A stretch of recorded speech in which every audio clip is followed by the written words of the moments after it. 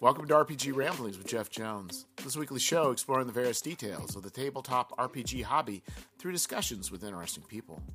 This week, Jacob Hurst of the Swordfish Islands joins me. We talk about the AI chatbot known as ChatGPT, and we also discuss Dungeon 23, the viral project for building a mega dungeon, one room each day.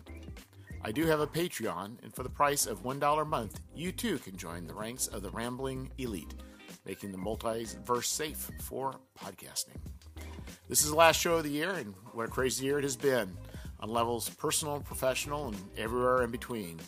Life is a mixture of tragedies and triumphs, bitter and sweet, hot and cold, even in Australia.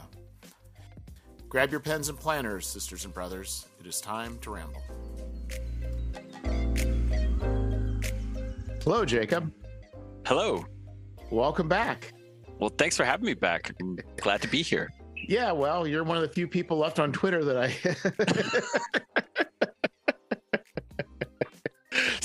Soon. I don't know. I swear all I do every day is I just lose followers. And I'm like, am I saying bad things, or is this just people going away, or bots being cleaned up? I don't even know what's happening anymore. So that's okay. Yeah, it's kind of interesting. It's kind of like, because there's fewer people, it's I don't know. It's not worse. It's not better. It's just I start seeing, I think, more of the same people. It's like I guess the crowd's thinned out, so it's more noticeable people you see all the time, which is fine. I guess Elon Musk is kind of making a private place for just a few of us. We'll see. I don't even know. I don't even know. I'm just kind of like, I think I've been through enough social media platforms at this point that I'm like, I don't really want to start all over again, but I'll just ride this one until it crashes and burns into the ground. Yes. But we'll see. So I don't know. There's still hope. Well, I don't know.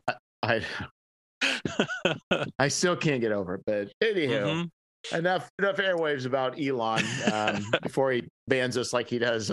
Exactly. I guess I'm not a journalist, so maybe I don't count. I don't know. He won't ban don't me. link your Mastodon account and you'll be fine.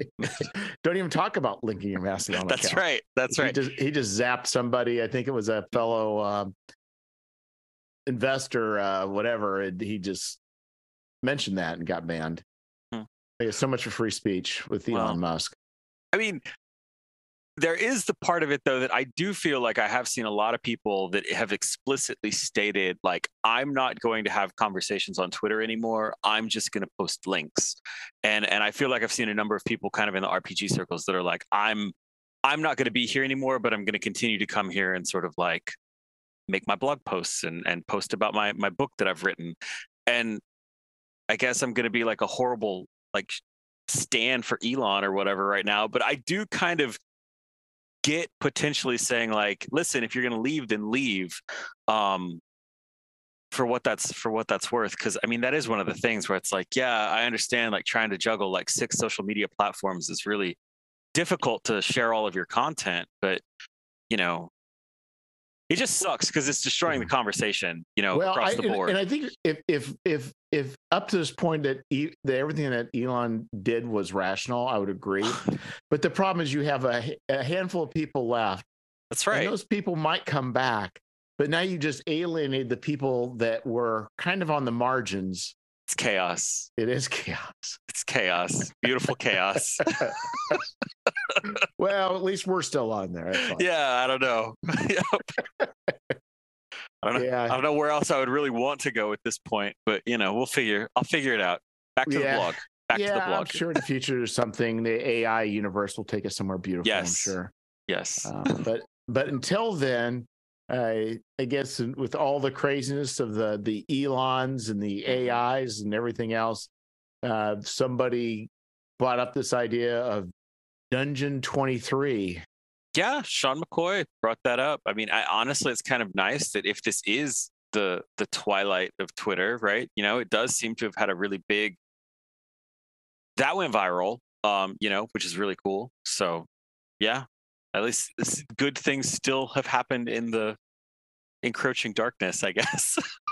Well, and I'd say that, and that's where I kind of have some questions, because I understand the basic premise, but I kind of look at it with, tears slightly brimming on my eyes that I just realized, like, what I really like to do is I would like to do a mega dungeon, but not in like the horizontal sense. What I would like to do is, and I mentioned on the podcast before, is do the you're familiar with Expedition to Barrier Peaks?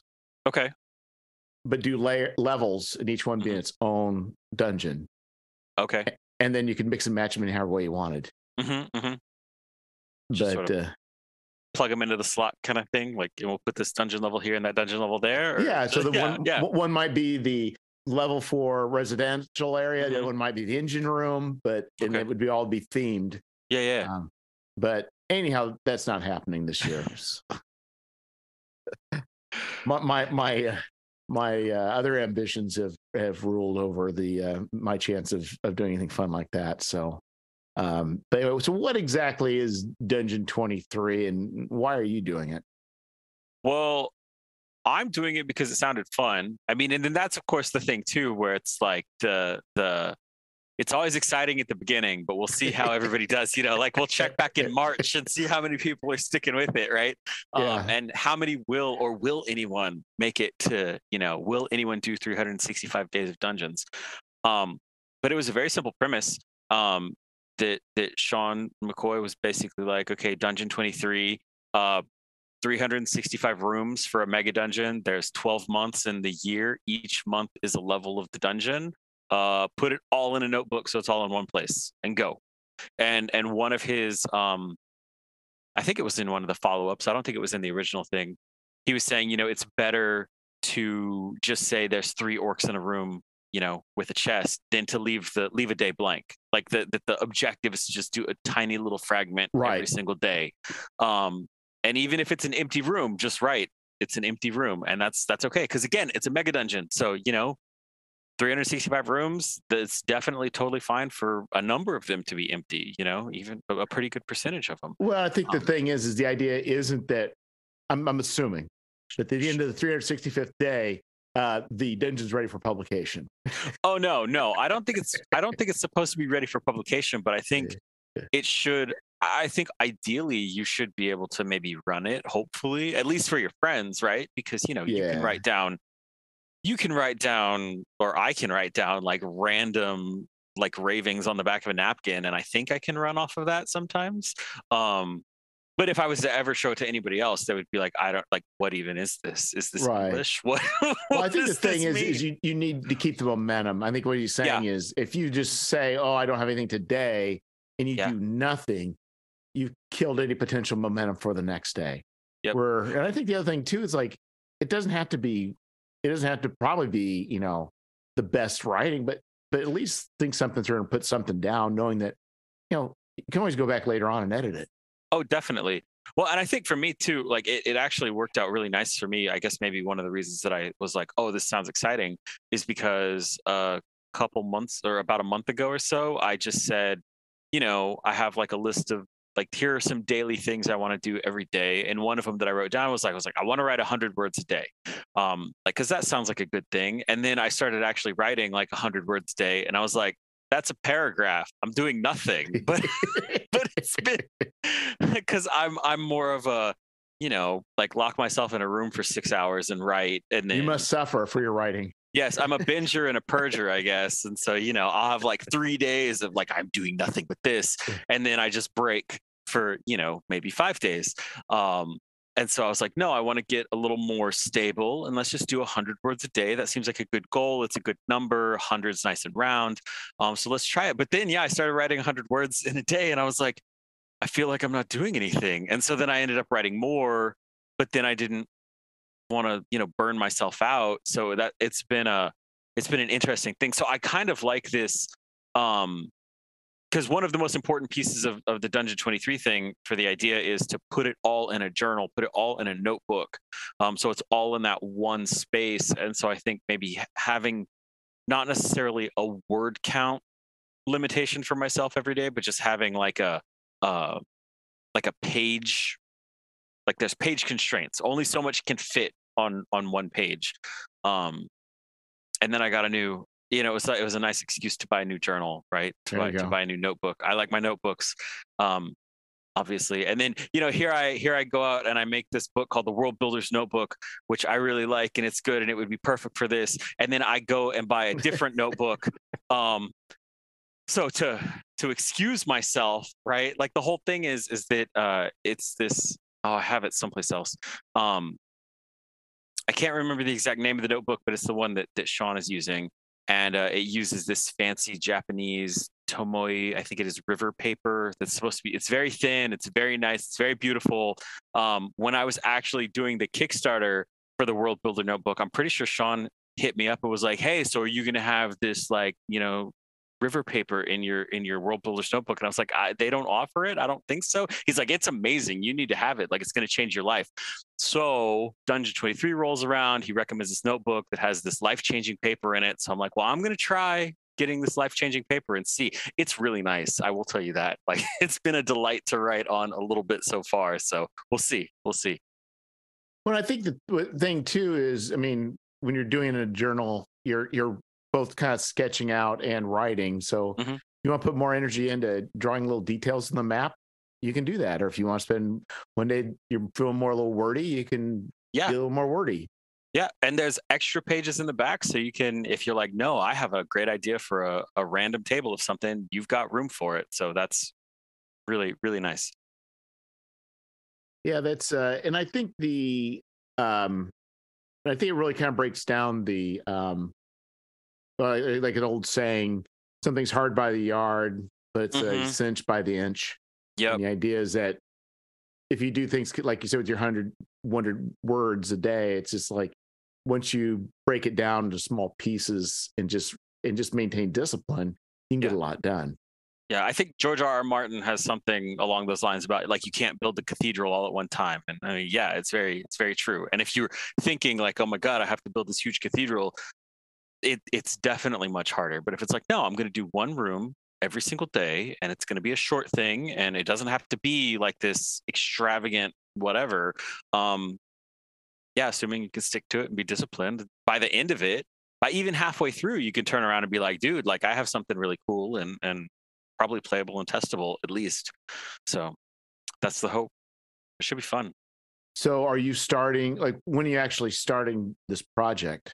I'm okay. I've pre-gamed a little bit, but I'm not going to write any rooms until January the 1st. And so I've kind of been, I'm hoping, because, it's one of those things like when you start the project, you're in love with the project. It's very exciting. And then, maybe some of the luster wears off as you start actually like doing the work.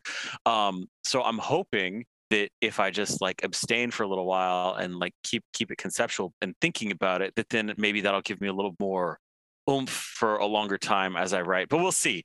I mean, maybe I could have started now and it would be just fine. But yeah, I was like, no, I'm going to wait until January 1st. We're going to keep it 365 days. And see how it goes. But yeah, it's not Dungeon 22. It's Dungeon 23. Right, exactly. Now, like I said, though, I did do some pre-games because I think one of the things that's important for me is I at least want to have a general idea of who's in the dungeon. So I picked sort of like the big bad guy for the end, if you will, or like who's at the bottom of the dungeon that's causing a lot of the problems, and then what are the general like layers going to be of it. And so I've already kind of broken away from the prompt, which is supposed to be like 12 months of Mega Dungeon. And of course, I'm like, no, I want a town and I want an overland area. So I'm going to do 10 months of Mega Dungeon, 1 month of town, 1 month of overland, or at least that's my goal. We'll see how that goes. Or you could do the town and the overland now and then do I could, but I'm like, no, I'm going to make that part of it. So... Yeah, exactly. Yeah, I think somebody was, mentioning how even some people are what they call anti, that's what I'm looking for, authority, whatever. But there's people who have like rebelled against it and created their own little different versions of it. But oh, yeah, no, there's quite a few. There's one guy who's doing, he's straight up. Well, because it's funny, because of course, like Sean is doing, Mothership and sci-fi, and so then he's like Dungeon 23, which is. It sounded like he was going to be taking like a high fantasy kind of approach. And then there's another guy out there. What's his name? On Twitter, it's Lost Archivist. He's done some really pretty like Mothership modules. but he came out and he was like, he was going to do, he called it Facility 23 because he was going to go more like sci-fi Yeah. and stuff. So, I mean, it lends itself very, very easily to kind of whatever you want to do. Because again, the point is write a little thing every day that can all go into one big cohesive whole. So at the end of the year, you can turn around and be like, whoa, look at all this cool stuff I did. Yeah, and it seems like a little bit more measured approach than say I can't say it, when no Ramo, or write a novel a month, whatever that is. Oh yeah. Where it's like that's kind of an intense month, which I think in itself is useful. But yeah, not that I've done it. Right. But conceptually, it seems like a great idea. Right. That you just put a lot of focus, you just take a month and, like you said, to lock yourself in a room kind of thing. You can do that for 30 days, but I think this is kind of a similar approach, but a little more stretched out. And I think, very practical, especially I think if you're just doing strictly, mega dungeon, it doesn't have to make sense. So it's not like you're having to create some sort of cohesion. Right. And then you can have a different theme every week. So, I mean, you can really go funhouse with it. It's like this week, I'm going to just write about mushrooms. And next week, I'm going to write about, I don't know, crystals or whatever. And then the next week, I'm going to do the sewer level. And so you can sort of bounce around, which is nice. Potentially, conceptually, we'll see how. Well, and I think too, it's like probably for you and for a lot of people, I would assume for me if I was doing it, but I'm not. But it can also just be like I think anytime you're exercising your imagination, it's a good thing, and it could generate ideas for things later on.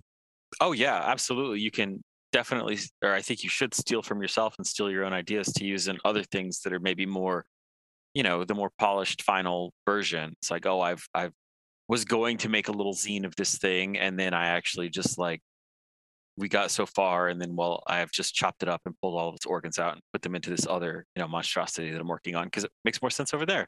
So yeah, I think something like this is a good thing for you're generating resources for yourself, or creative resources for yourself potentially. Is my thought. Yeah. And I guess the thing is, if you're doing themes, you could probably, and I think because, I think when we're working on projects for selling, you look at your time. We have limited time, and you're like, is this what I'm pursuing valuable as far as, producing something that's, useful for me in that realm? Where I think when you're doing what you're doing with the Dungeon 23, or people are doing what you're doing, you can just say, I'm going to be creative for the sake of being creative. And that's a good place to be, not just be stuck in, whatever it is project that you're in, trying to get done by the end of the month so that you can go to Kickstarter in 2 months kind of thing. Right. Well, and also, it's good to have something like that it's almost like a little exercise to do, where it's like, okay, so I'm stuck. I need to write. I know I need to write this thing, but I'm not feeling it. I need to get started with something. And so that was one of the things for me that I found, I never thought that I would be a public writer, that I would enjoy going and sitting in a coffee shop and writing. I never thought that I would like that. And then I tried it one time and I was like, I really like this, because what I found is that if I started getting stuck, I would just start writing down what was happening around me. And as I would just describe what was going on around me, it kind of shook the rust off or whatever. And then I would be able to get more rapidly back to what it is I was doing. As opposed to, other places where it's like, oh, let me go research on a Wikipedia article real quick. And then, 4 hours later, I'm somewhere on YouTube watching, I don't know what, but there was a path that got there. Right. So, and I think too, when you go away, it's out of your normal space. So those normal distractions are, when I say normal, I mean, not just people, but just right. Yeah. You're there to write. You're there to do something, not just scroll around on Facebook or go get yourself something out of the refrigerator or whatever it may be. Yeah, no, exactly. And then having a little prompt, like a Dungeon 23 is a good way to just okay, I'm going to start with this, and I'm going to do this little thing that I don't have to care about. It's it doesn't matter if it doesn't have to be good. It doesn't have to be amazing. It doesn't have to be really tied into anything. It can just be what I'm thinking about today, and I can incorporate what I'm thinking about today. So then that's also what makes it really cool by having it all in a journal, because even though, yes, for the third week of March, I was writing about mushrooms, or, little mushroom people that lived in their mushroom houses, that, you can look back on that potentially at the end of the year and be like, oh yeah, and there were these things that were going on that were making me think about that at that time. So it is a nice little reference. So, you get a creative thing at the end, and you kind of get a little glimpse into how your mind was firing, I guess. That is, I've never ever thought of that as using if you do something every day and it's creative, the potential for the real life to bleed into your creative work. Oh yeah. And then you go back and look at it and you're like, why was this so dark? And you're like, oh yeah, this is exactly why this was so dark at this time. My car broke down and I had packages missing or whatever. It's like, yeah. Yes, exactly. So I don't know. Or it's like, I was playing a lot of Elden Ring at the time, so, oh, look at that, I guess I can see it here now, or whatever, Right. I used to find myself, even though I was never that good, that a lot of times I found myself, I would read a lot of a particular author, I would Mm-hmm. all of a sudden start kind of finding myself somewhat mimicking them. Sure. Right. Yeah. It's like, Yeah. Well, that voice has been going on in your head for 3 weeks or whatever. Yeah, you're gonna mimic a little bit. I think that's just very natural, So yeah. Well, the thing is like I've wondered. It's like for instance, like doing a term paper. Mm-hmm. We'll pick at something simple rather than something more complicated, or even writing a story or a zine. Is when you is if it would, no matter what sort of different reality, mm-hmm. will they all arrive at the same point? Or how much will a paper change just based on the day, the time? Absolutely. I don't know. What's your feeling? Well, I mean, that goes back, it's like the Twitter chaos. How much chaos is really causing you to go where you're going? I don't know. I have no idea. Nature nurture kind of thing, I guess. Right. Are you destined? Are you just living out the universe's dictates? Exactly. That of action and reaction, and mm-hmm. and I guess everything being a reaction, only one initial action. But that's right. Or are we autonomous? Dungeons and Dragons addressing all the big philosophical questions. It does. So when you start this, I'm assuming you've kind of, I probably even thought this, like, so do you start with, like, maybe not just you as in everybody, but just you as in you, Jacob, but mm-hmm. do you start out like this is the entrance, or do you just pick and choose where you're going to go start out with? Or I am starting at the bottom. I'm starting in the abyss, because the lowest dungeon, or the lowest level of the dungeon that I am planning, is going to be in the abyss. I'm planning on using the demon lord, what's his name? Gratz, or Grazzzt. I don't even know how to say his name. It's one of those things that I read. I never say it out loud. So Grazzit, something like that. Whatever.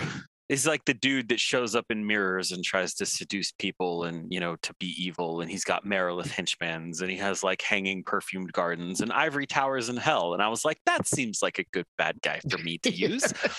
I can work with that. So I'm going to start there. And the first room that I'm planning to write is like, here is his throne room, if you will, in this portion of his ivory tower in hell. And then I'm going to do that level first. And what I'm hoping, and I mean, I don't know, this could all fall apart on me, but I'm hoping that the stuff that I come up with down there will then be able to feed the other levels of the dungeon, right? Because if we start there and we know that this is the bad guy, then in February, when I'm working on the town, it's a lot easier to talk about the cult that worships the demon in town. And then you can sort of see echoes, maybe, so that I think people I can be like, misunderstood. "Oh, so sorry." You're starting with the ending, and you're I'm starting with the ending, and I'm going to start with the ending, and then I'm going to go to the beginning, and then come down. Does it say? Okay, I'll say like, wow, you're starting out the dungeon with in the Abyss, but really the characters aren't. You No. are. Right. Characters are not starting there. I'm starting there because I'm hoping that then I can say like, all right, so I don't know, there's a library in hell and one of the books is missing. And then like, oh, but of course that book is up in town and that gets things started. And so then, they're the people down below are looking for that the maybe the players have already found or something. I don't know, things like that. I'm hoping that connections will naturally emerge, which will then make it easier to maintain, forward momentum so that because I don't want to get to a point where it's like, I have no idea what to write about today. I don't know. Like I'm hoping, because I think it was Hemingway that said something about how you always want to have your next paragraph planned out, like stop writing when you know what your next sentence is going to be, so that then when you start writing the next day, you can just start writing kind of like immediately. I don't know. I'm butchering this quote, and I may be even misattributing it, but I'm pretty sure it was him. So, yeah, that's the hope, is that I'll be able to do things like that. We'll see if that actually works, of course, but that's the big picture idea. Yeah, it kind of made me think. What would be interesting is if you could play because at first I was thinking first level characters, in the 20th level of a dungeon kind of thing, which I thought that's kind of interesting. But I thought, well, you could start out high level. I wonder if there would be a reason for start out high level, but the mechanics are working in such a way that your characters decrease in level as you go forward, and that you really are wanting to turn to a normal person by the end. Otherwise, something happens. Nice. That's pretty cool. Like a Wonderland, serve your cake before you eat it kind of thing. Like, I love it. Or serve your cake before you cut it. But yeah, no, that could be fun. Like, actually, like getting rid of your heroic powers and going back to being just regular Joe. Yeah, at the end you're like Cincinnaticus. You just want to go plow your field and be a farmer. Yeah, absolutely. No, I like it. I don't know if there would be a good way of doing that, or if anybody would enjoy having their characters diminish. But right, it's kind of interesting because we do keep the power levels. I mean, the game system really kind of does try and keep the power levels relatively equal, right? So challenge-wise, it's still the same. It's just that your characters are diminishing as well as the monsters themselves, rather than increasing. Yeah. I don't know. That's I had to think about that. So and I think that's wise, because I mean, it's kind of like with probably any adventure. Well, I'd say with any, but it's short of like sandbox adventures. The idea is to come up with the ending, so then you can move towards it, so that there's some sort of logical progression, rather than just kind of figuring it out as you go.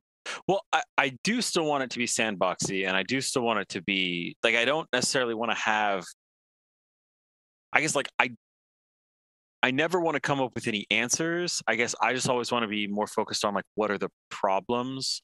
So if you do have the demon lord who's bored and living in the abyss, like, well, what is the stuff that he wants? Because if I can come up with the things that he wants that are probably reflected in the rooms and stuff he has around him, then that's going to have consequences for the upper levels, right? Like, there are things that have been stolen, or there are things that are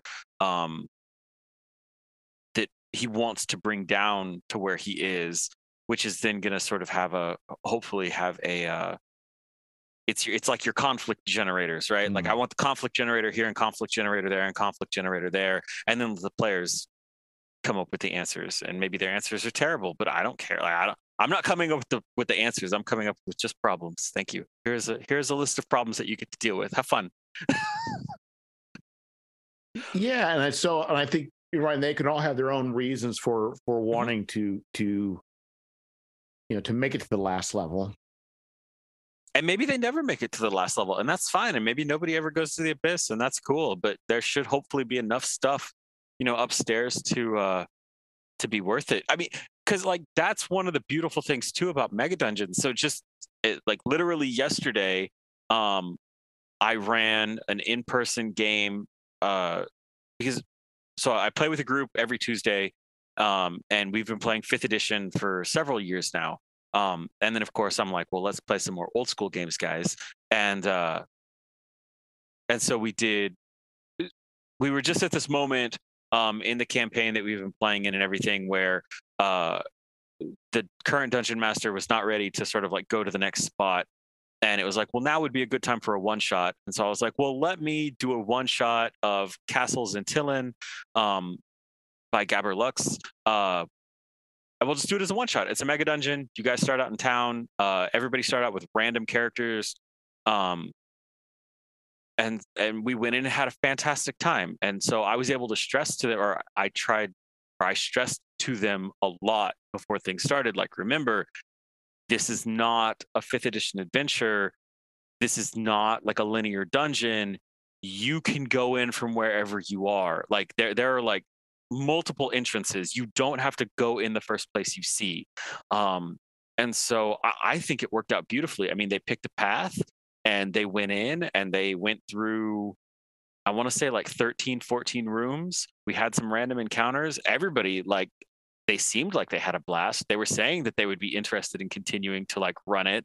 And it was really nice because like I feel like I did pre-gaming and pre-planning, mostly of just like reading the module and understanding like where the connections were and stuff. But then when it started, I was just running from the book. Oh, you guys go in here. Okay, here's what's in here. Well, how do you want to interact with this? What do you want to do? And then we had a beautiful random encounter, and it carried the whole game. So again, like it was just these simple little problems, or they were very easy to understand problems, and it blossomed through chaos into a great little adventure. Yeah. So yeah, I'm all about that. Yeah, and I think that's just it. And it goes to show, well, I think there are a place for different styles of adventures. Oh yeah.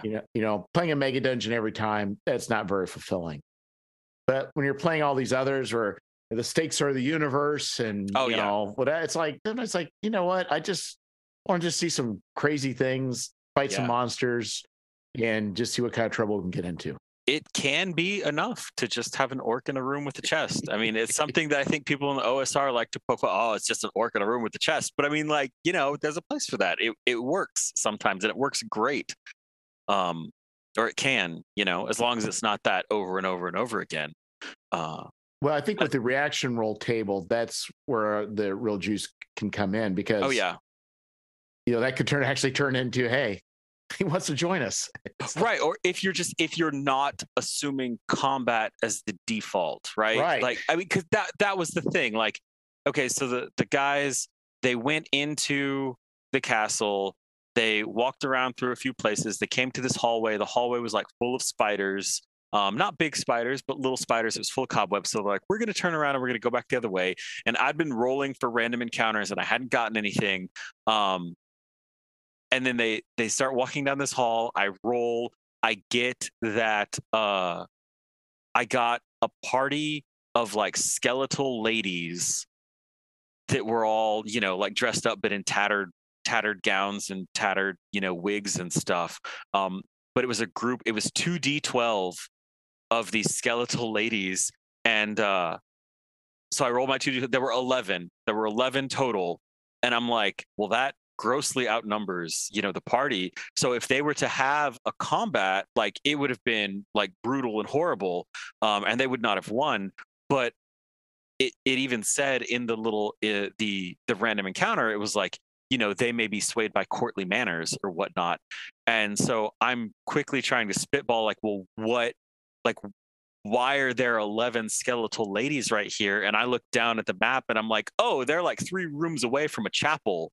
So they're on their way to go to chapel right now, for whatever reason. And so then the guy who was playing the cleric in the group was like super hamming it up, or he always super hams it up. And so then he just, is like, oh, this is what I'm here for. Like, I'm here to try and schmooze these, like 11 skeletal ladies, and like, oh, let's all go to church together. And it worked out wonderfully, and everybody had a wonderful time, and it was fantastic. And it didn't have to be a combat, because it was like, yeah, you guys can talk to the monsters and you can do stuff. Like there's this threat level, because it could very easily turn into a combat, but because combat was not the default assumption, I think everybody had so much fun with it. Like they had a lot of fun with it, it seemed. But part of that, I think one of the main like the main impetus. First, I'm super down for it to not be a combat, but part of it too is the guy playing the cleric. He rolled this random character, on a character generator, and he had 1 hit point. So since he had 1 hit point, he's like, I cannot get into combat at all. Like, I can't, if I get touched, I'm dead. So I'm going to have to play the game in a way that's very different than playing a 5th edition game. Because if it was a 5th edition game and 11 skeletons come into the room, yes, maybe they're dressed like ladies and they have their fans and they're, ruined powdered wigs. But it's like, well, this is probably going to be a combat because we're supposed to fight the monsters. But then in more old school games, I think it's like, well, no, we have to try and figure out how we don't have combat because it's so lethal. So we want to avoid it because I only have 1 hit point. I can't, like, they could sneeze on me and I'm dead, You could gain another level and still only have 2 hit points. Right. No, exactly. So yeah, I think your tuberculosis didn't get any better, Johnny. Yes. Yeah. Well, and that's one of the things, I mean, to go off on the more on the mega dungeon tangent, one of the things, like, I hadn't run a mega dungeon in a long time. And it felt so nice. It felt so good. And one of the things that I really enjoyed was rolling for stuck doors. Like, the concept of, like, it's not just a locked door or right, an unlocked door, having these stuck doors. And the map for Castle Zantillon is marvelous because it has all these loops in it. It has all these different ways that you can go. Many of the rooms will actually have like 2 or 3 doors coming into the room. So then when you're like, okay, so you come to this door and this door is stuck, that puts a wonderful choice, like it's a wonderful decision point for the players themselves, because it's like, okay, do we risk trying to open this door, or do we try and find another way in, or do we go another way? Like, what do we do? Because if we try and open it and fail, we could make a lot of noise, and then that generates a random encounter. So again, it's a very simple thing that kind of it created sort of like a logical path, if you will, through this mega dungeon, because there were these like stuck doors in there, and I pre-rolled them before the game happened. So I rolled up just through the entire thing because I didn't know which entrance they were going to come in. Right. So I took like 5-6 minutes to just mark all the little doors in red on the map that were stuck, and it worked out wonderfully. Now, every time they came to a stuck door, the fighter was strong enough to be able to open the door, but there was that moment, and there was a real risk that they weren't going to be able to do it. And not only were they not going to be able to do it, it was going to have like a cascading effect of failure that they were then going to have to deal with. So I mean, there were some moments where they're like, well, do we do this, or do we go on? Do we need to go that way? Like, what do we do? And it was great. And again, it was very simple. It was very graspable. It wasn't some convoluted plot, that they were having to wrangle with. I think it made it a little more, I don't know. It was a little more down to earth. It was nice. It was like yeah. Well, I think the thing is, it's good to have like meaningful. You don't want every choice to be weighty, right? But you do want choices to actually have weight to them at times. Mm-hmm. Yeah. And the thing that's nice, especially about like the stuck doors, that was just really sticking with me. Ha ha ha. No, but it's that they had to. It's that they could just leave it. They could ignore it. They didn't have to do it. Right. And that was just. It was very nice. It was very nice. Yeah. Yeah, and I think it's kind of interesting how, in a lot of ways, and I don't think that there's necessarily anything particular, holy or sacred about the way things were done in old school, but it does become apparent that as the editions have advanced, there have been some very, very fun and significant things that have been left behind. Mm-hmm. Well, I mean, in the game that we're playing in, like our normal game is a 5th edition game, and we're playing what is it, like Journey to Ragnarok, I believe that it is. And so we came to this place where it was basically like a dwarven city built into the mountains, and there were frost giants at the entrance, and they were asleep. And so he came into this cavern system, and then basically what we come to find out is there's literally only one other way out of this entire like dwarven complex under the mountains, because that's the way that the map was done. So it tries to present itself kind of as like a mega dungeon, but ultimately there was one way in, there was one way out. The way out was blocked by angry frost giants, and so we had no choice but to solve that frost giant problem. Whereas when you have sort of like um this old school vibe, I mean, like it did not matter where the party came in. It did not matter where the party went out.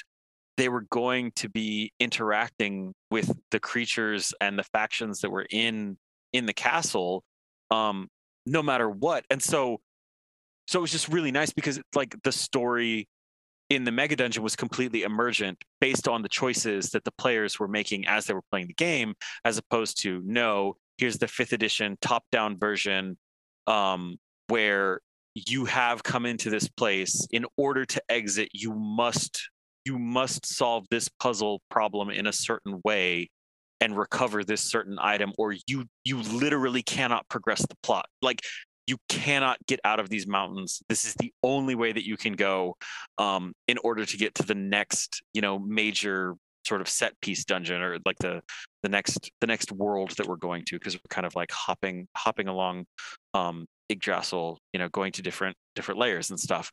And so it's nice, I guess.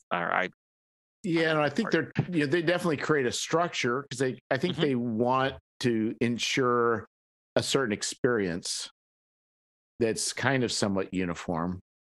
Definitely. Yeah. Well, I do really think, I do really feel like with Wizards of the Coast, the organized play, I think that so much of the stuff, so many of the creations, and so many of the sort of like established, standardized tropes of 5th edition adventure design are based on this idea of organized play. Because I mean, there's a lot of players, and the way that it's supposed to work is that you're supposed to be able to take your character between any of the organized play tables, and as long as they're at the same spot in the campaign, you're supposed to be able to have different dungeon masters. So if people are running things differently at those organized play tables, it's just not going to work like that. It's got to be. It's kind of like an analog version of like a World of Warcraft, right? They're trying to capture that and put that in the bottle. And so then I think that that's kind of one of the reasons that a lot of what has been left behind with from the older editions, I think a lot of it roots back to that directly. I think that's the direct reason that a lot of that's left. Because, for example, like Castles in Tillin would be terrible for organized play, because if you come in the front door and you go to the Gothic wing, you have a completely different character with completely different, because it's loot driven. So the loot defines your character, and your character is going to be totally different than if you, like, I don't know, took a boat around the side and went down and came into the cave underneath the castle first off. And so your character would not be able to translate in the same way from one table to the next table. But yeah, I mean, I guess it could if you were doing like a West Marches style game, but on the whole, it wouldn't be the same. They wouldn't be able to be controlled in the same way by an organized corporate structure, if you will, is my thought. Yeah, and I think, it's, yeah, in some ways, I guess in some ways kind of that much, I'm not, trying to be pejorative, but it's kind of, I guess, in a lot of ways similar to video games as well, where there's a story. But earlier modules were the same way. I think Dragonlance. I never played Dragonlance, but I think Dragonlance is very prescriptive on how that's going to work.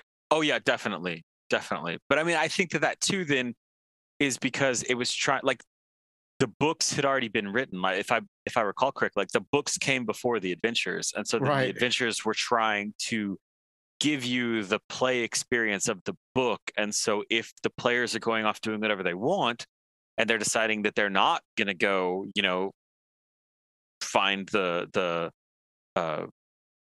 what's it called? If they're not going to recover the disc of Mishkal and like restore healing magic to the world, like they've just ruined everything, right? Like it's not, the world is not going to be able to progress in the same way. So it kind of needs that top down orchestrated, like more rigid framework, I guess, in order to deliver the experience that they want to have delivered. So, but we can all us plebs can roll around in the mud in our own adventures all we want and write them down in journals, and we'll be just fine. We will be. Well, you can make it as you can also make it as railroady as you want too. Well, yeah, definitely. Yes, that's true. Just make it a one long series of rooms. Yeah. I mean, it's one of those things where I want to make an adventure on a train, right? I mean, Mike Evans has done that with his. He made a module called Orcs, and it's really cool, where you have like a deck of cards, and then you deal out the cards in order to determine the train cars that are on this train. But just because you're on a train doesn't necessarily mean that the adventure has to be a railroad, right? Right. I want to lean into that. But yeah. Nice pun. The yeah, that is kind of interesting. So now you're saying that. So have you seen the movie Bullet Train? No, I don't think so. Do you have Amazon? I think it's Amazon Prime, I think. Okay. So there's a Brad Pitt movie that came out this summer called Bullet Train. Yes. No, I did not watch it, but I did see the previews for it. Yes. Sorry. So when you watch the previews, did you say to yourself, they just showed me the whole movie, why would I see it now? Kind of, yeah, a little bit. It's a whole lot more than that. Okay. It is, they just showed you it's just a little bit of really what's going on. It's a very complicated story. Yeah. But the thing is, I was thinking about the train.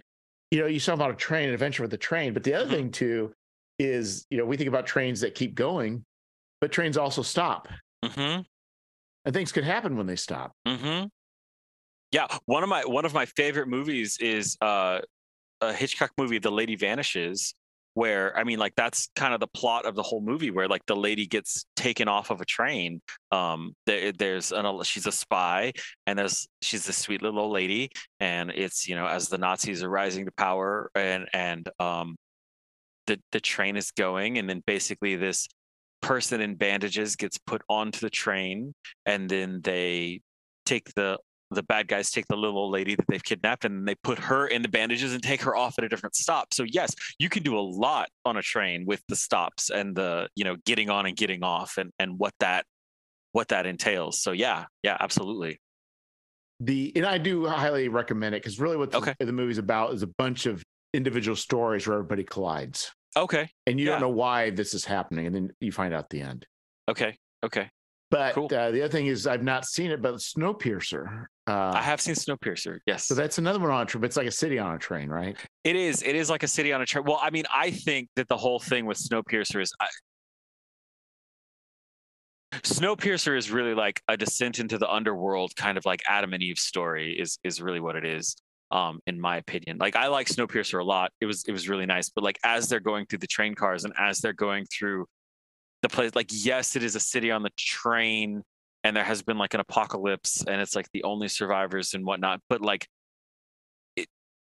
it's like the hero's journey through the underworld and going through the different phases of the underworld, and like ending in the decadence and then the whatever. Like, it's a good movie. Yeah, and I think it never really appealed to me, but I've heard so many people say this is a really good movie. Mm-hmm. Was there a series too as well? I think there was a series. I never watched any of that, but I liked the movie. My wife and I watched it. We really enjoyed it. So yeah. So there's lots of ways as you approach just a train, but approaching that dungeon. Yeah. Another thing I was kind of thinking about too when we were talking is, it seems like there doesn't seem to be a lot of it doesn't seem like there's a lot of adventures where maybe your decisions throughout the dungeon, or it's like you either have a big success at the end or a big fail. Mm-hmm. But it'd be interesting to see if you had a series of potential successes and fails, and those could add up in a certain way at the end. Yeah. Well, I think the thing that makes it tough in a lot of ways is just the tracking of everything that's going on, right? Because I do think that is one of the things about like the old school mega dungeons, specifically, is that the idea is, you're going in, you're coming out, you're going in, you're coming out. You're getting the loot and stuff, you're killing monsters, and as you go through, as you clear an area, that section is not necessarily going to be clear the next time you go back into it. But that does become something that's it can become very overwhelming to like track it well or track it accurately, as the DM. And so I think that one of the ways that that's kind of handled, well, and in fact, the guys that I was running it for, they were joking with me. They were like, "Oh, we're just like nation building right now is what we're doing." Because I was saying, like, you go into the dungeon, you get the loot, you come back out. Well, I was saying, like, you get experience for spending your money. So spend your money in town. It's going to basically build up the town as we go. Because you're giving them cash, and so then it's trickle down economics, right? Exactly. So then they were roasting me about that a little bit, I guess. But I'm like, I mean, I'm looking at it from the point where it's like, listen, here's a town. Like, if you tell me that you want to build an orphanage and like take care of the orphans, and that's a good thing, but then you also want to like because when you're going in and out of a dungeon and you're getting all this loot, I feel like very rapidly you stop having reasons to spend it on yourself. Or like, you can't just buy super expensive magic items. And so then if you have that pressure where it's like, I have to spend money or I have to spend my gold in order to get experience points, then it's like, well, what kind of domain things can I do?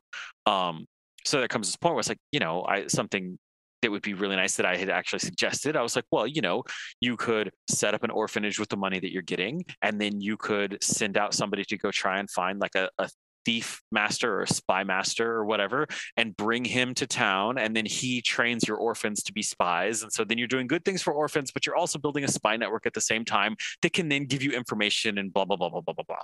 So like, that's kind of the way that I like to go with it. And that's kind of where you see your impact on the world, is because like you're building something in town. And if you're a cleric, you're building up the church in your town. Or if you're a fighter, you're building towards, making, raising your own army and building a what's it called? A stronghold, so I don't know. Well, I think the thing is you at that point, because you're right, because I think once you get to like 3.5, where magic items were integral, and then you could buy them, that was the means of being able to drain characters of their wealth by putting in not only the magic items, but really the necessity of having magic items. But here, players can really have, I'll say, the freedom, because they've always had the freedom, but really the idea is you can choose to do something with your money beyond just things. Yes. Yeah. And I think that's really good. I mean, now I do feel that appeals to, some people are going to like it. Some people are not going to like it. Some people are going to want more of just like a straightforward, like, I just want to go in here. I want you to tell me what the plot is. And I want to sort of go through this plot and experience this story. And there's a couple guys, in the group that I've played through, that it seems like that's what they like. Like, it's almost like they want to play D&D to sort of experience the story that's there, and the DM is going to tell the story and do the funny voices and all that kind of stuff, and they're just going to kind of float along with the plot. And so I think there are a lot of people that like that, and I don't think that that's a wrong way to play. It's not the infamous bad, wrong, fun. But right. I'm over here and I'm like, oh, I want to take all this loot, and I don't want to engage with these drow that apparently have stolen this object that we're trying to find, because I don't like them and I don't want to do any of that. So I just want to leave the dungeon. Oh, well, you can't leave the dungeon because you just can't leave the dungeon, because there's no plot if you leave the dungeon. And, I think what also makes that hard, and it's always the case with players, when you start having players with mixed, well, I don't say mixed motivations. That's not so true, but their motivations can drive the story and the characters in different directions. Yeah. No, absolutely. Yeah, Trying to. Because I remember playing in a con game. It worked out.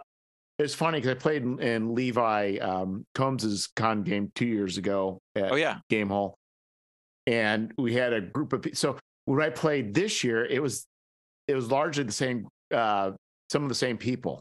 But the previous year, the one guy, he wanted to like, search every cranny, check. For me, it's like it's a con game. If it says it's the Tomb of the Mummy Bride, I want to get to the Mummy Bride as fast as I can. Like, right, absolutely, yeah. And the guy was not so much this time around, but it goes to show that like that guy really wanted to explore like all of the. I mean, it's like, and it's not wrong. In fact, it's in a lot of ways. Maybe I wish I was more that way. Sure.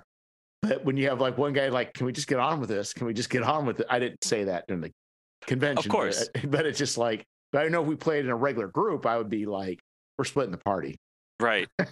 Well, no, I mean, and I think that's one of the things that's hard about doing like an old school game like that, or doing an old school game, especially if it's like gold for experience in some way or another, right? Because when you're designing that dungeon, you've got to make sure that there is enough loot in the dungeon that could be found relatively quickly, or at least easily, that is going to level people up. Because if you're making a dungeon and you don't put enough treasure in there for anybody to level up, then it's terrible. Or I think that's potential, not necessarily, but I think that can lead to the feeling for some players where it's like, I have to search every room, because if I don't search every room and I don't get all the stuff, I'm not going to be as powered up as I need to be in order to fight the Mummy Bride or engage with the Mummy Bride or whatever, Oh, and that does make sense. I don't think that was this guy's motivation. Well, right. He just generally just like to have said, it's like a person going on vacation. Do you go to St. Louis and then you see every possible site that you can? If they say, what, we've done it already. You just say, I want just a certain experience or two. Right. I'm gonna hit the arch and then I'm good. Yeah. Yeah. He'd be driving. Okay, kids, here's this, and drive along. Okay, kids, here's this. And which is fine. But you're right. But there is that other aspect where you're leaving stuff behind. Because I remember I ran an old school Essentials game, and for these people, they not really played before, and they left a lot behind. And I tried to explain to them, it's like some stuff you tell me if you're looking for will roll, but there's other things you need to actually be doing, right? And so so I So maybe, if I was playing, I would have left a lot of that loot behind too. It wouldn't have been like the other guy who searches every room and every crevice. He would have gotten all the loot. Well, I think one of the things that really kind of broke my heart is that they were in this, from the game yesterday, they sort of got themselves into like a dead end room. But it wasn't a dead end room. There was a secret door, and the secret door was behind a tapestry. And like, I kept saying, like, there's a tapestry, there's a portrait, there's the bed, like here's the list of things that are in the room that are like interactable that you can check out, look into more. And like one of the guys was just like, okay, well, I'm going to search everything. And I'm like, no, you like, what are you doing first? Like, what are you doing right now? And so he says, well, I'm going to go look at the portrait and I'm going to mess with that. And so he messes with that. And oh, and it's hiding a liquor cabinet. So he finds like nice bottles of liquor. Cool. But then he never came back to search behind the tapestries. Like he never said, like, I'm going to look behind the tapestries specifically. And so they never found the secret door. Now they were able to, like, everything worked out. But I was just sitting there and I'm like, you're so close. All you have to do is say you look behind the curtain and I will tell you what is behind the curtain, but you're not saying that you've looked behind the curtain. So like, please. There was in this old school adventures, there was a cube that had a treasure. And there was a riddle. There was I can't remember what the creature was. It was like a goblin or something. It was not being offensive. Okay. But he was trying to get them to figure out the word, but but he could only speak in a way that they weren't quite getting what he was saying, and it was very chopped up what he was saying. Okay. They just thought he was crazy. And they killed him. They couldn't figure. The riddle they took way too seriously. And hear all this stuff that was right there. It was just very simple, like speak friend and leave, or speak friend and enter became like. Yeah. And the one guy that was giving them the pointers, they killed. But that's always, I swear that's how it works. That's just how it works. Like people are they're, I don't know. Especially with like riddles, like I think that's one of the things where it's like, even if people are good with riddles normally, I don't know. I feel like that's just something. I mean, maybe it's just with me, but or the people that I play with, but I feel like you ask those riddles and sometimes it's like everybody's brain shuts down, because there's all this stuff going on. And then I don't know. I played with a group of younger people, and I was actually among them. And usually I run games, but this time I was playing with them. I say younger, I mean like people in their early 20s, late teens. Mm-hmm. And I also found that when it became to puzzles and such, I can't do it. But I default to them, and they would be fine. But the other stuff I could read the meta, what's going on. Anything involving meta, it's like I know what's going on here. It's but puzzles, not a clue. I just leave. Let's just put it that way. It's up to me. Or even riddles too. It's just I'm not wired that way. But I think the other thing too is you talk about loot. So doing this mega dungeon, I mean, that probably in some ways makes it harder because if you're doing a dungeon where the expectation is it's small and maybe people go up a level or so, that's one thing where if you under loot it, who cares? You know what I mean? Yep. But here, I guess there is that expectation, of because you're not going to be able to fight you're not able to fight the devil at the end unless you at least, or at least attempt to fight him unless you have the at least a certain level attained. Absolutely. No, yeah. So I do think that I'm probably going to under loot my dungeon because I always usually leave loot till the end anyway, unless something just strikes me as like, oh, this would be really cool to put here. But putting in sort of like packages of treasure for the purposes of experience or whatever is not something that I'm incredibly strong with. And that's one of the things that we sort of punted with Hot Springs Island. And it was like, listen, you're just going to have to put in like treasure on your own for gold and stuff, but there's gold everywhere. So have fun. Because I don't know what that means for your table or the system that you're playing in. Right.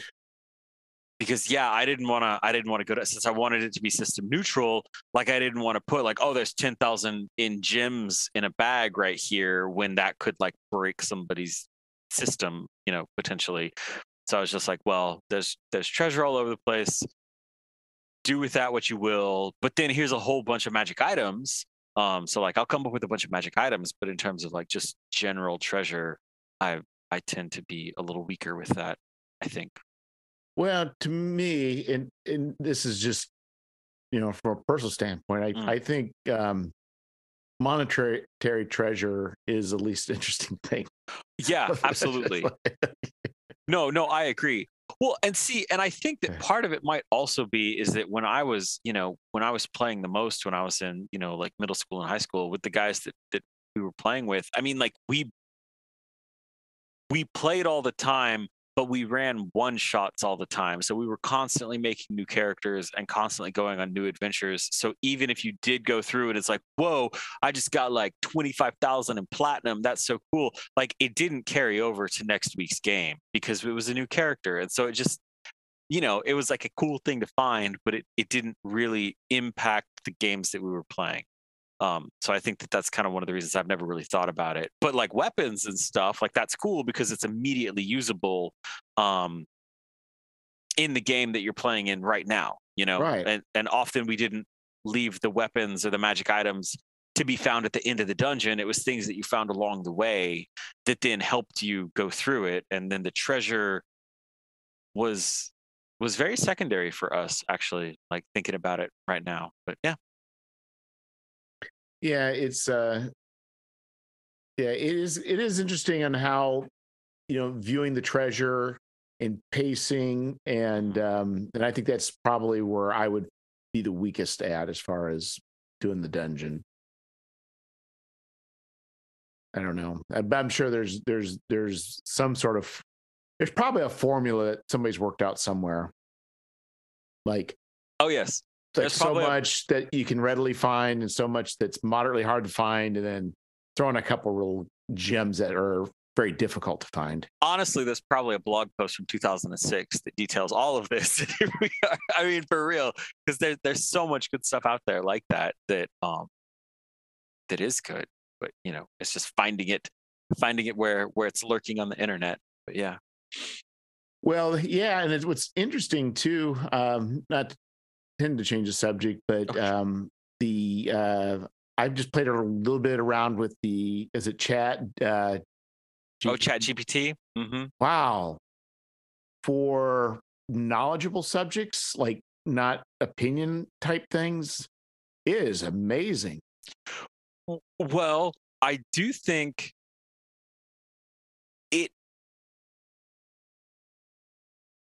it gets stuck because I ask it. Because so what I did for the and I actually just used it for the Castles and Tillin game, because the since it's almost Christmas right now, um my whole thing was, I was like, okay, so you guys are going to go into this mega dungeon, and like, I knew that they would want something more than just like go explore the mega dungeon, find treasure. So I was like, oh, okay, well, the bad guys that own this castle, they came to the town and they grinched it. They took all the presents, they took all the Christmas decorations, and they took it all back to the castle.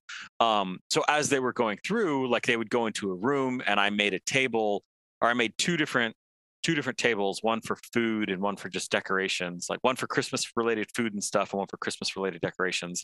Um, and so I wanted to have that so that I could just roll and say, well, like, oh, there's a Christmas tree in here and there's some garland, or oh, there's a jar of cinnamon and there's some like hot chocolate or whatever, right? Just as like a fun little, it's Christmas time.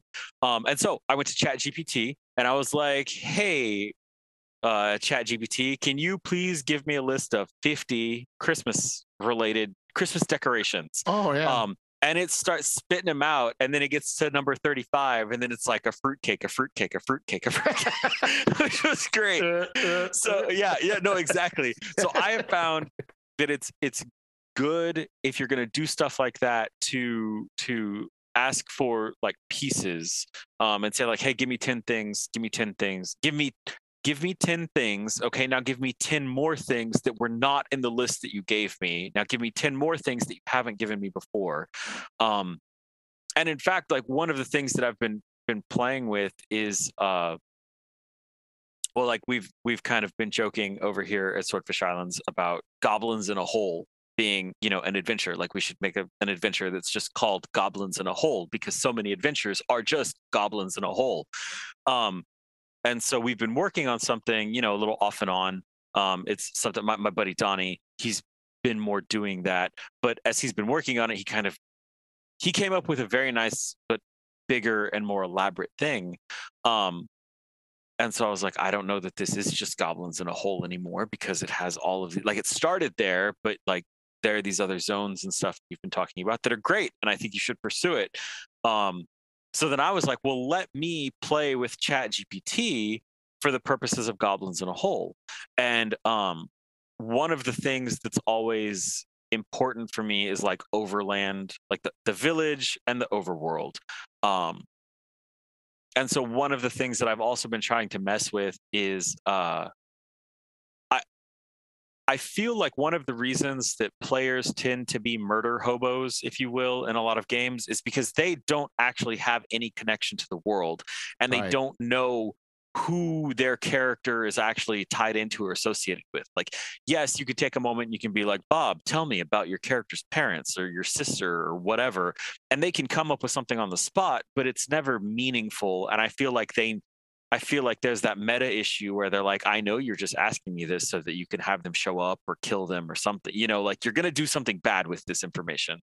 Um, and so one of the things that I've been trying to like that I've been messing with like off and on for quite a while now is trying to figure out like, okay, so how do we make players feel like their character is actually from this world in a way that's really easy to grasp and grok and whatever. And so one of the things that I've been struggling with is, I guess, just like village demographics, right? So if there's like 500 people living in this village, how many families should be in that village, right? How many people should be in each of those families and stuff, right? So that then you can say, okay, you're part of the Smith family, and here's just like a little paragraph or a list of names of people that you know, and then here's how you relate to these other families that are in this village.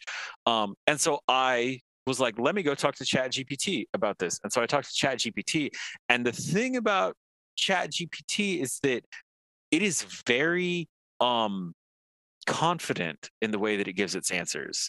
And it's like, yeah, so if you have a town, if you're trying to do something that would be like, oh, a 16th century French village of 500 people, here's what the breakdown would be in terms of demographics. And like all of it was just, I was like, this is so cool. And I'm posting it on Twitter, and people were like, this is so off and wrong and bad. And I'm like, you know what? I do need to do more research, and I know that, but like, it's so cool that I've gotten this answer and I got it so fast. And then I started doing some like searching, and I was like, oh yeah, this is like totally not right at all.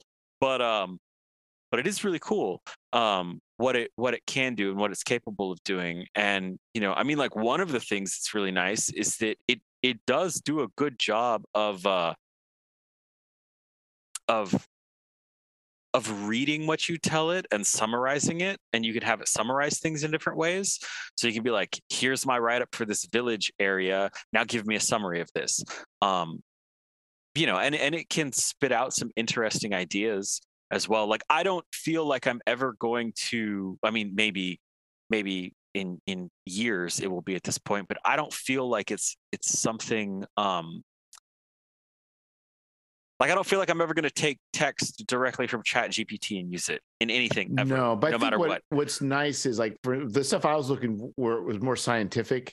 Okay. Like what is the effect of having going more towards a traveler? What is the effect of having a thin atmosphere? Okay. And so it's stated, these are the effects of low atmosphere. And one of the things was, like talking about is, about being unshielded from like, solar radiation. And mm-hmm. So then I started saying, well, what are the effects of solar radiation? Excessive exposure. It's like, oh my goodness. It's like, yeah. So instead of me having to read all these articles, yes, it could be lying to me. It could be like the 16th century, French village. Exactly. But it started, like does, I was wondering, like, does low atmosphere, like, how does that affect the weather? Does it rain and things like that? And it would say, well, it depends, it may or may not, but mm-hmm. it depends on other factors. So it was able for me to ask like real life questions. But I was thinking, of course, everybody fears this kind of stuff because, I guess taking people's stuff, but you're talking about it was in a blog post somewhere. Mm-hmm. But they're making a point where, with all that information, you could say, hey, well, what are some common ways of handling, a sandbox adventure or whatever? Yeah. Well, that blog post from 2006 has been scooped up by GPT, and it's in there. So you just need to kind of get to it, and you can get to fragments of it by asking it the right questions or asking it, things about that, and hopefully it will return, the accurate information. And I know that they're kind of working on it, but yeah, I mean, it's actually been really nice because I'm talking to chat because, see, I really like writing with other people and having like a sounding board, because I know that I have my own sort of like creative crutches, if you will. And so like I love working with Donnie and Evan and Gabriel and the other guys that are in Swordfish Islands, when we're working on stuff. And oftentimes, like when we get together, like it's so much like, okay, so in this town, Donnie, like there are leather workers, like what kind of things should be here to help leather workers out? And or like what things should be associated with that? And then Donnie will like list some stuff and Evan will list some stuff. But, they're up in Austin and I'm in San Antonio now. And so we can't get together like we used to. And so then that was one of the things with this sort of goblins in a hole idea. I was just asking ChatGPT. I was like, okay, so there's a leather worker there's leather workers here. Like, what buildings do I need to have in order to support a leather worker? And ChatGPT is like, well, you need to have a workshop, and you need to have a storage facility, and you're going to need to have a tannery. And I was like, well, what kinds of things for tanning am I going to need? Right. And that was really nice, because again, like, that's the thing. It's very easy to fall into that Wikipedia pit where it's like, oh, you know what? I just need to look up like leather tanning techniques right now just to get some information. And then it's very easy to sort of like, for me to like float off down the internet, and and then I'm watching cupcake recipes or whatever, but it makes sense, like, there was a reason for me to be here, but it took me away from my writing. It took me away from that stuff. And so that has been a very interesting thing.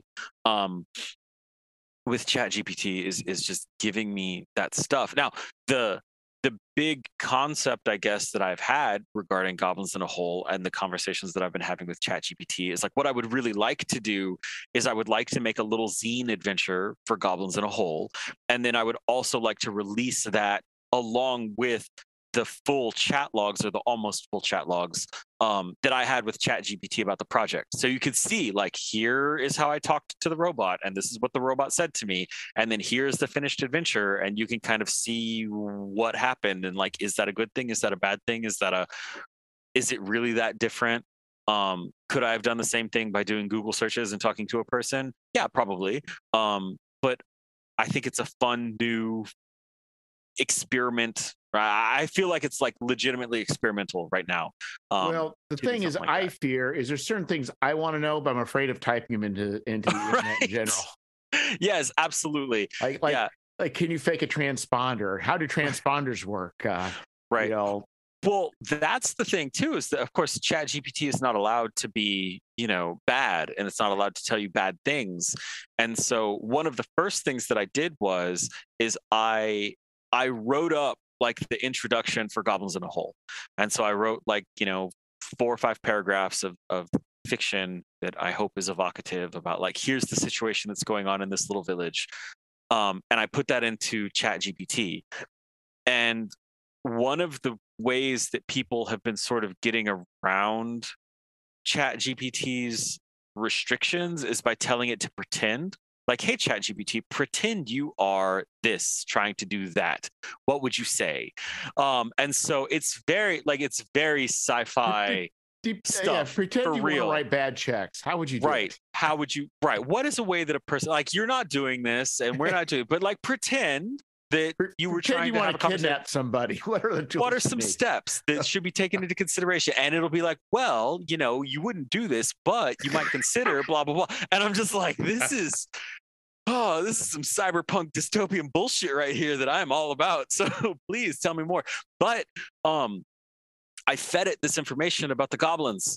And then at the end of it, I was like, hey, ChatGPT, now pretend that you are a goblin and you're having a conversation with 3 other goblins about the bad things that you've been doing in town.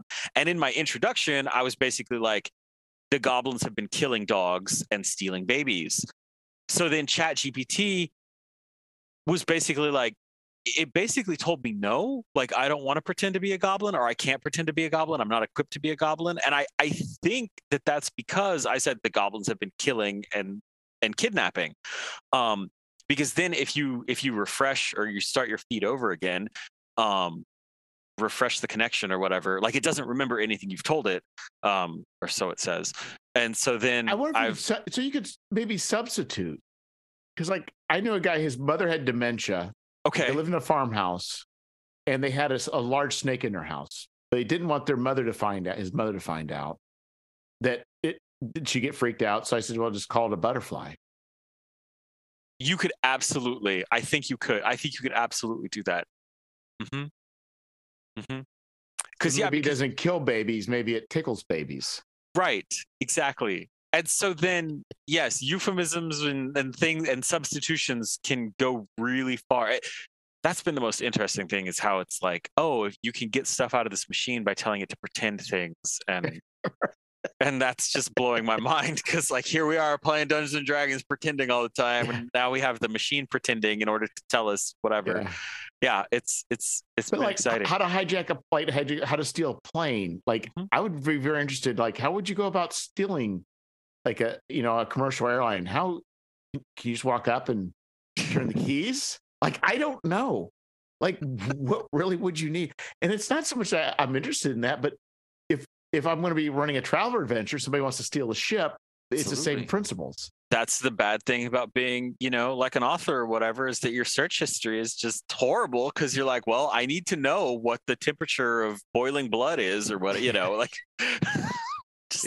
Are you familiar with G.K. Chesterton? No, well, not really. No. Oh, but he wrote, well, among other things, he wrote mysteries. He just talked about all those terrible things that you're really enacting in your mind. Like, it really is not. He says in a very funny way, because he's a man of he loves paradoxes and is a very happy-go-lucky guy. But he's well, did you ever see Sandman? Mm-mm. Oh, never mind. I did. Sorry. They made him a character in Sandman. Okay. He's the type of guy that would walk around carrying a sword cane, hoping that he come across some woman being troubled by a person, so he could draw the sword cane out and defend her. Yes, excellent. Okay. Okay. Nice. So anyway, I guess my point was, so you're right to contemplate that. You're really having to research bad things, like how do you get rid of a body? Yeah, absolutely. How long does it take for it to decompose? Like, how many bones are going to be? Like, how many? Yeah, yeah. How much lye would I need to dissolve a body? How long would it take? Right. Can I get rid of a body with just lime? Then, of course, the thing is that ChatGPT is going to very confidently tell you, like, well, I'm pretending, and it's going to take like a month for it to go away, and then you're like, well, but doesn't it really take a month? Is that what it is? And then you have to do the Wikipedia searches anyway. But yeah, I'm just afraid of being flagged. That's what my concern is. Absolutely. Oh man, yes. Get put on some sort of weird list, and you don't know why. Mm-hmm. Everything is being observed. But I think there's definitely, having just tried that out, because I remember reading somebody said that this is actually the ChatGPT is GPT. It is actually a threat to Google. Well, no, I think so too, because I mean that's one of the things about it is that you don't have to leave, you don't have to do the searches. It just gives you stuff. And I mean, maybe the stuff is questionable, but you can just bounce. You can bounce around. And I guess that's one of my things where like I like to bounce around. And I mean, to go all the way back to the mega dungeon. That's part of the reason that I kind of want to start at the bottom and define who the bad guy is and all that, because maybe I'm going to bounce around and maybe I'm not going to write one level at a time, but maybe I'm going to write the connections, all at a time, or go from here and there and here and there. And I was literally having those kinds of conversations, or if you call it a conversation, with ChatGPT, saying like, okay, well, let's talk about the demographics of this place. Okay, well, now let's talk about the goblins in the hole. Oh, hey, that made me think about the leather working that's going on, or like the clay that they're harvesting from the river for whatever reason. So let me go back and talk about that. Whereas if I was doing searches, I maybe that's part of the reason that doing the searches is so dangerous for me sometimes, in terms of like taking me off down rabbit holes, because I'm gonna bounce from one topic to another. So when your search results are saying like, oh, hey, and did you know that this ties into medieval European history in this way, and Charlemagne and blah, blah. And I'm like, oh, it does. Let me find out more. And, I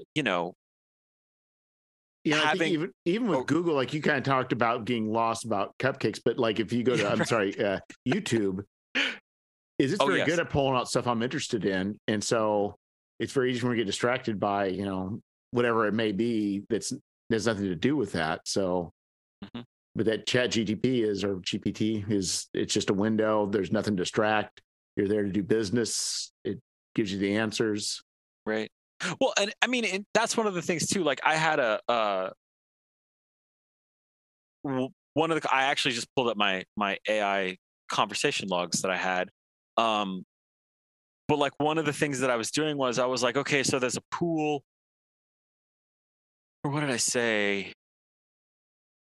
Let me see. Because I defined it. I was like, okay, there's a pool in this cave.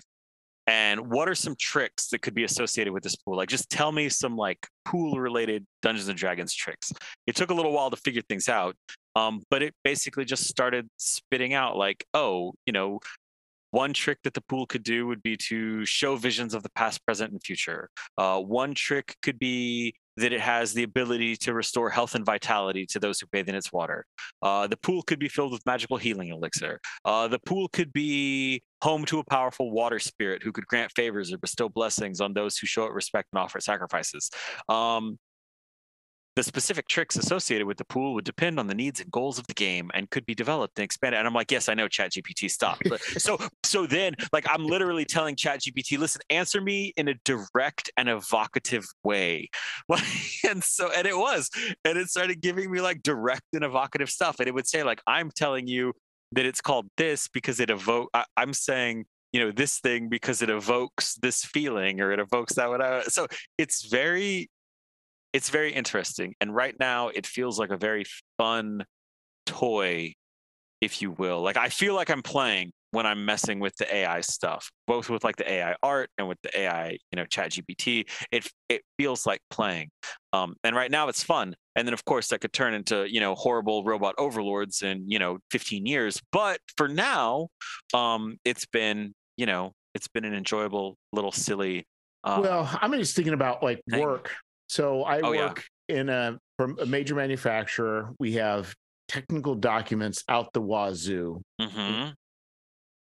Boy, so like, for instance, we have a print and a print has specifications on it and a very specific, and it could be for various things from identification to material specs to whatever it may be. There's a whole series of these. Yeah. And sometimes there's specifications buried in specifications, and sometimes specifications buried in specifications. And sometimes there's also manufacturing documents that aren't even the spec, but are also there. But if you were to put that all in there, into the ChatGPT, it's able to sort through it all. You could ask it very direct questions and get your answers. Right. That would be, yeah. Yeah, you could even say, summarize this as bullet points, or summarize this as a table that tells me the things that I need to have or whatever. And it's been very good at doing that. Now, obviously, you wouldn't want to take like your own docs, but yeah, like if ChatGPT comes out and says like, hello, businesses, we can sell you like a local solution to parse your whatever, like that would be fantastic, in a lot of ways, and because it's so fast at just giving you the stuff, and if you can ensure the accuracy of what is being spit out when it answers those questions, because I do think that that's kind of where the weakness is right now for me with a lot of this stuff. It's amazing. I watched a dude on TikTok do a video of like, hey, I'm going to use ChatGPT to program like an analog clock using Python or whatever. And so he was just talking with ChatGPT and it was spitting out these code blocks and he was copy pasting it into like a web browser IDE or whatever. And here's your analog clock from this stuff. So, I mean, the best description that I've heard is that people have said that like this AI stuff is the new fire. And I feel like that's a super accurate description because yes, it's very, you can cook with it. It keeps you warm, but like it can burn your house down and kill everyone and destroy everything around you. Right. Yeah. Well, it's going to be very disruptive, yes, but it's also very powerful. Mm-hmm. And, but I'm just thinking of all the time that could be saved that's non-value added. Yeah. Just wasted time to get what you're wanting to find. Mm-hmm. So, right, because Google made that, I know there's precursors to Google, but the internet really made it, compared to a library, faster. Yep. This is even faster yet. Mm-hmm. When I say faster, I mean the time it takes you to start your search to get meaningful information. Yes, absolutely, hands down. But then that's where the big thing is because if you start relying on something like this too much for the information, because it is in the end, the Ask Jeeves search engine has won, because that's what everybody's wanted from the Right. get-go. They've wanted to ask Jeeves, hey Jeeves, what's the temperature outside? And they want the answer. And this thing will tell you the answer. But for whatever reason, like it could start lying to you. Or my thought, like with the AI artwork, is that my thought is my evil author brain is like, well, obviously the major corporations are going to pay the AI people to product placement insert their products into the results, right? Like that seems like such an easy thing. Coca-Cola is going to pay Midjourney to put Coke cans in the artwork that Midjourney spits out when it's appropriate. And like that seems like a great monetization path or whatever. And I feel like things like that are going to happen. And you pay a subscription fee to keep that out of it. Right, potentially. Or you know, I could see them becoming very fragmented very quickly, where it's like, okay, so Corporation A has their own internal chat, or has their own internal like chatbot guy that has access to all of the internal like customer support wikis or whatever, and is going to be returning things that are very focused and specific and relevant to that, and it's not going to know anything outside of it. But yeah, from that capability or that thing, that would be fantastic. But then also, you know, because I worked in a call center for quite a while, and like, yeah, I could totally see that. So much of the stuff, customers would have the same issues over and over and over again. So then support articles would be written and troubleshooting steps would be written in order to do that. And for a lot of the phone calls, it would just be the customer service rep walking the customer through walking them through the support article. And it's like, well, ChatGPT could replace you. Like if that's the issue, right, the bot can handle that, because it can feed the support article to the customer in prompts with no problem. Right, and they got the voice, and they're getting better with the automated voices. But even then, all of these like call center services, like they've all started offering web chat, and so many places have diverted things to web chat because they already offshored their call center. And so then the web chat can hide that. But now you can get rid of the offshoring and just have the robot do it, because the customers are used to talking to a chat window and they don't know who they're talking to, and they don't care who they're talking to as long as they're getting the answer. So like I don't know. We are on the cusp of major change. Right, because they're already with the chat bots starting to automate those. Oh yeah. Absolutely. And you know, there's so many times with these online services and stuff where when you try to get support, like they're gonna force you to go through sort of like the maze first before you can actually get to a person, because the person costs a lot more money than like the support article answers. But I feel like, at least when I was doing this, like customers are very reluctant to go through the maze, if you will. But if it's just a chat prompt window where you just type in and you're like, hey, I'm having trouble, loading the game right now, I can't do it. And then the chatbot could very easily say, like, give me all the specs for your computer. It could parse it out, and they could say, well, based on this and, based on your current browser or your whatever, like it's right there. It's right there. So I don't know. Yeah, it will be interesting to see. I mean, it's amazing how much the world's changed and continues to change in ways that we don't foresee. Because I think, the Midjourney, I may be wrong, but I think the Midjourney, and even with some ways some of the writing ones, I think we kind of always assumed that we'll call it the quote unquote creativity was just, within the human domain. Mm-hmm. Like that was, I think, like the last refuge, like, artists, like, we don't have to worry about that. And now it's like, whoa. It's like, but at the same time, I really think that if you're a really good artist, you're already so in demand and your prices are so high that it doesn't matter. Like it's not going to affect you if you're like super good artist. If you're a solo artist writer, I don't think it's going to affect you either, because like your creation, your package is like, it's a thing. I do think it's going to hurt stock art a lot. I think it's going to hurt stock art really bad. You got a good point, but stock art already. So it used to be stock art was a lucrative business for photographers. Mm-hmm. And then the internet really killed that. Mm-hmm.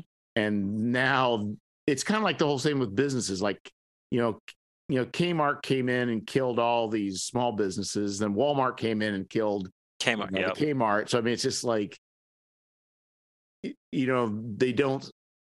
You're right. So I think you're right. Those will be. I think the main thing is for people to be artists, they're going to have to adapt and change to a certain degree and make the AI art a tool for them to use among other tools.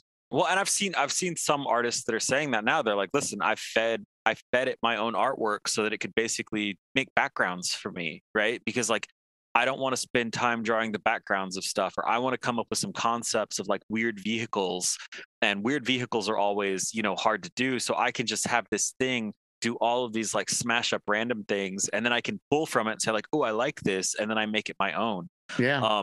The thing that I'm really interested in, and actually I have I should hopefully be talking to Andrew Kolb, the guy who created, Neverland, the Neverland game. We've scheduled to talk at some point about, like the AI art and just have a conversation about it. Because like one of the things that I'm really wondering is so I feel like I approach it from as a writer and then as a small publisher.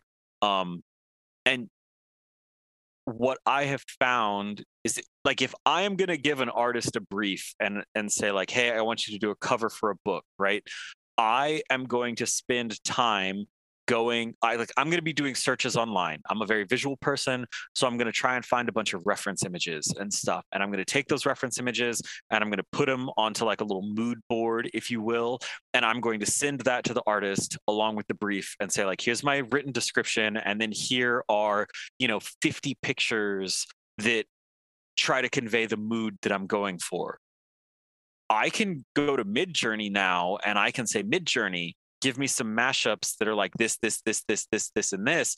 And so instead of searching to try and find pictures on Tumblr or Pinterest or Google or wherever to build my mood board, I can kind of like have the AI generate things, and then I can pick and choose the things that I like as a mood board. The thing that I think is really potentially interesting, troubling, whatever it is that how is an artist going to feel if I'm like, hey, here are 20 AI generated artwork things that I like.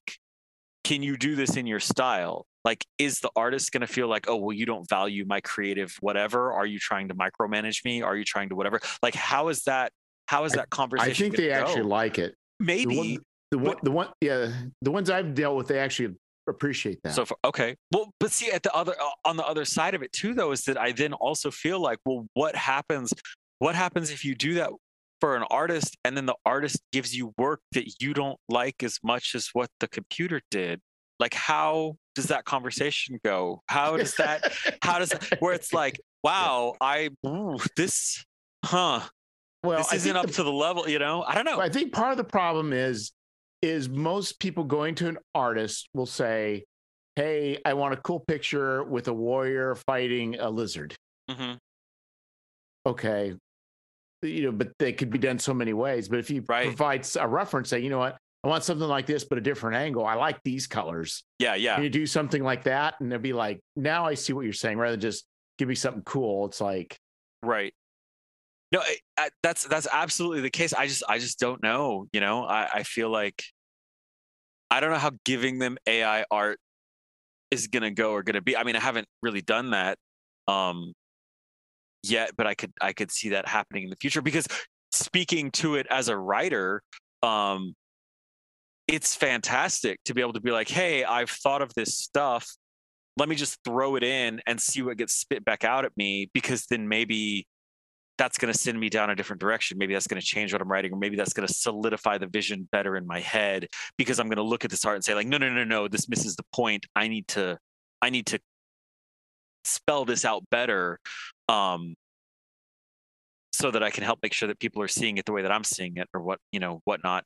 And it's very fast. It's so fast. Like ChatGPT, Midjourney is fast, and I don't know. It's crazy. Yeah.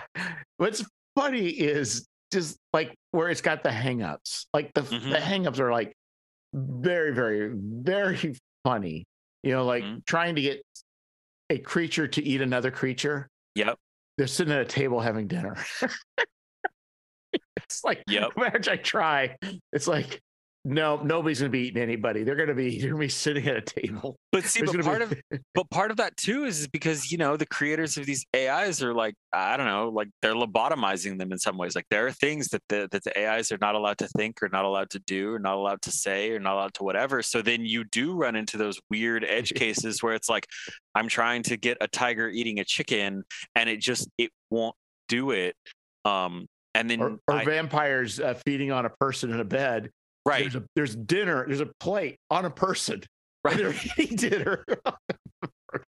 Well, because the other thing is too violent, so it's not allowed to show violence like that, which then is a whole other thing. I don't know. It's a lot of chaos, lots of new stuff.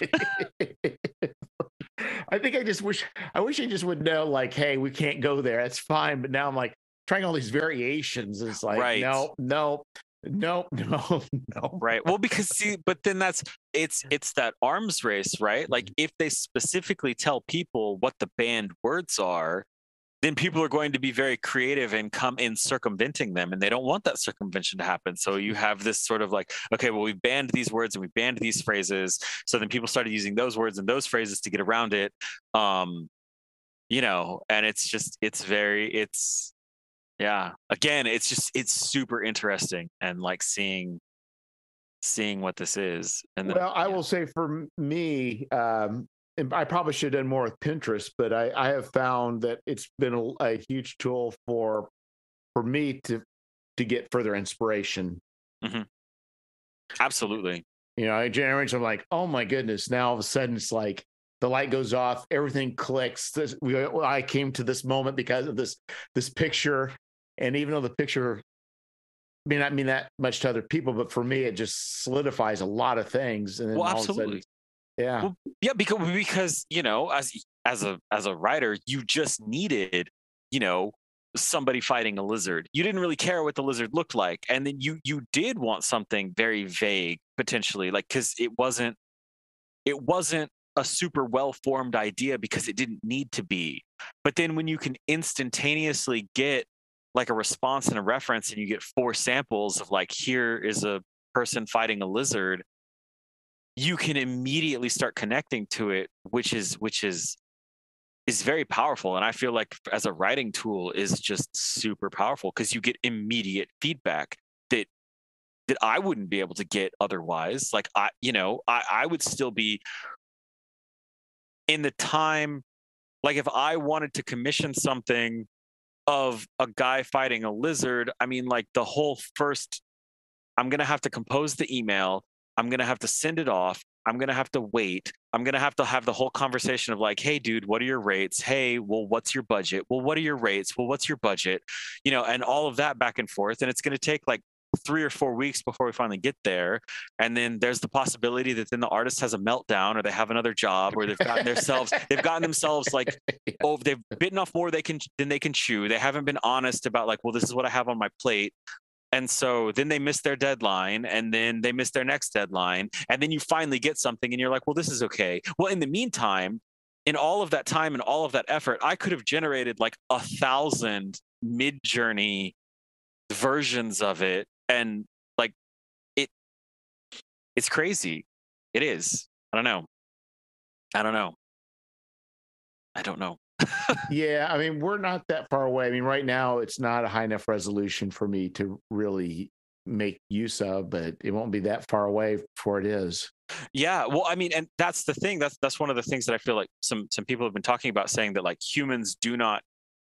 we don't do a good job of estimating or like conceptualizing exponentials, like exponential improvement or whatever. Yeah. But I mean, just the way that Midjourney changed when it went from version 3 to version 4 is insane. Yes, there's 2 pupils in the eyes, and the nipples are all over the place, so they don't appear, or and they have 17 fingers or whatever. But like, that's not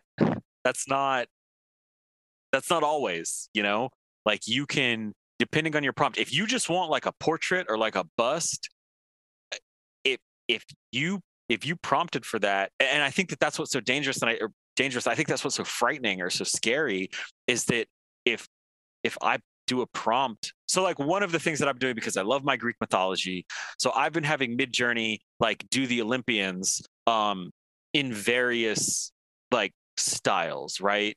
Because I'm a big nerd. I was like, well, let's have the gods of Olympus in selling cologne or perfume, as illustrated by that guy JC Leyendecker, right? So like we'll do these Art Nouveau things, and I was like, okay, well let's do a thing where the Olympian gods have gone on summer vacation, and their portraits are being done by Gil Elvgren, the guy who did like the pinup girls and stuff.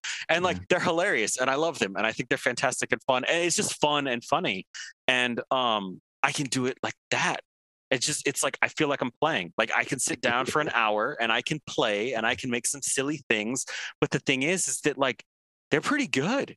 And if it's just a profile and I were if I'm sitting there looking at it saying like if I took this and I put this up on Instagram and I presented myself as if I was like some new, artist, like people probably wouldn't know. If I took it and I slapped it on the cover of just like a blank journal notebook and like put it in a tourist shop or whatever, people wouldn't know that it was AI art. And I think that's where a lot of the fear potentially is coming from, because like it's good. It's good. And that's scary. Right. I think, and what I also find interesting too, it's like there's times where I've done a prompt like woman with radiation coming out of her head. Yeah. So version 3, I like better those than I did version 4. Okay. But now it's kind of interesting where you could potentially have, different ways the algorithm works in a way that like, it's beyond just whatever the current version is. I mean, there's, obviously different avenues and the way it filters and the direction it gives. Yeah. And same thing with Radioactive Man. It's like, these are very cool for 3. Version 4, it's like, no, that's not what I want. The second one's like very weird retro 50s kind of look, posters that look like something out of a sci-fi book cover. Yep. Where the ones in I think version 4 were more, I can't remember, maybe more like 3D. Okay. Yeah, they were more 3D. It's like, I can see this guy who's, all muscled, like see all his abs and strength. And it's like, no, that's not what I want. The other one was very stylized. And like, yeah, that looks great on a book cover. But but I think that's probably another thing too. I just I still think, they're all, like you said, I think there'll always be a need for art, for artists. I think, but man, for space scenes and things like that, and there's probably something. I mean, I'm in a studio. I'm in an art studio in a warehouse that was converted into a bunch of art studios. Like I'm in here that like I have my place where like I do my work and stuff. And then next door there's like a girl who does pottery and another person who does pottery, and then like several painters. I mean, like I'm in the thick of it. Every second Saturday we open up for art walks and we have people come through and stuff. And so like I'm like art all the time. And this is so different, or it's not, I don't know that's not so different, but it's like I can totally see it being like a phenomenal tool if you're just 16, 25, you're just messing around making an RPG and you want some art for your RPG. You can just get it, you can just do it. And if you throw it out, you're doing an experimental little project, probably nobody's going to know, and it's not going to stop it's not going to undermine the results of the work necessarily, and again, that's why I think it's so potentially dangerous and scary for a lot of people. So the people like that who would not have been able to get the money to hire an artist or know the artist that they could work with, to do something like that, I feel like we're just going to have more creations. Now, of course, some of them are going to be total garbage. Many of them are going to be total garbage. But at the same point, like it's a lot more people are going to have access to just make things that look pretty good, especially if they have good taste, than we had 20 years ago, right? Right. Well, I think the other thing too, it's like it's taken me. So I did 4 Kickstarters, Mm-hmm. and now I finally got enough money that not that I was poor before, but my main thing was I was not going to basically I was going to use Kickstarter. I mean, I was not going to be funding my work, so I was going to use Kickstarter money for that. Mm-hmm. And so, but now I've got to the point where now I can pay ahead of. Well, Yeah. I would never buy stuff, but now I can actually pay artists or pay writers instead of me writing it, and I can pay them ahead. Right. But it's taken me a while to get there. To build that up. Yep. But I had to use cheap stock art. I had to use a lot of things to get to this point. Mm-hmm. No, exactly. So right, I think the AI, it's like it's definitely. But like I just put out on Twitter, I put out a cover I did using Midjourney, and people were kind of like, "Oh, this is cool. Just use." And I made a mark. I'll hire a real artist, but you're like, "Well, use that." But it's like it's a very cool picture it did of this planet. Mm-hmm. But I don't want it to be of an empty planet. I want some action going on, Well, and that's where yeah. you need an artist to say, "No, this is what I want this vibe to be." But you need to add and maybe what the thing will be is in the end, it's maybe they'll do overpainting on some of the stuff. Absolutely. I've seen a number of people who've been doing overpainting on the stuff, and it seems like not just like it's working, but the artists that are good and that are like I would say more professional, right? It's like I've seen a number of them that they're just using it and they're doing the overpainting themselves, and they're like, this is speeding me up. This is speeding me up so much. I'm able to do so much more now because I can do this. Very interesting. And like I know that there's a lot of artists that are feeling threatened by like the book cover thing, right? But during that period of time where you were trying to raise the money so that you could hire an artist, like you weren't even one of their potential customers anyway. Right. So like, is it really threatening them, or is it just giving new people access to pretty decent stuff at an earlier stage and when they're making stuff? And it's a right. How's it different than going to Drive Through RPG and picking up stock art for $1.25 or $3 or $5? Right. Well, that's really underpricing art. Mm-hmm. But they're just selling through volume. So, in that whole stock versus, I mean, it's a long debate. But oh yeah, absolutely. Around, we're not going to solve that here. But anyway, well, I think we're hitting the time-space continuum. Sure. Well, it's been really fun. Thank you for having me. Like for sure, it's been nice chatting. No, it's been a while. It's like, I need to have you back on, and we got a good topic, and we did a little bit of rambling, which is good. So I think we've checked all the boxes. Awesome. Well, thanks again, Jacob. See you around. Yeah, no, that was great. I'll probably be dropping this on Saturday. Okay, cool. And anyway, yeah, it's just it's a strange amount of emotions people have, but it all settled out. And I've told people I'm old enough to remember when drum machines came on the market, and there are still drummers today. Yep, absolutely. That was the big thing. We don't need a drummer now. We got a drum machine. Well, there's still drummers today, and there's still drum machines. Yep.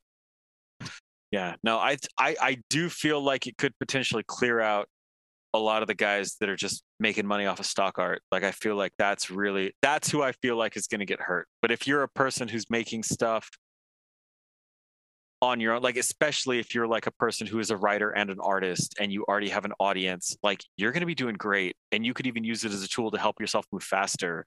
And I still think that if you're a new voice and you're trying to enter the market, like I feel like it's just going to be a tool to help you do that quicker. I don't know. I still haven't been able to get a good grasp of like who are the people that this is really truly threatening. And I know that like a lot of it, of course, is like, oh, well, this was trained on copywritten material and it shouldn't have been trained on copywritten material.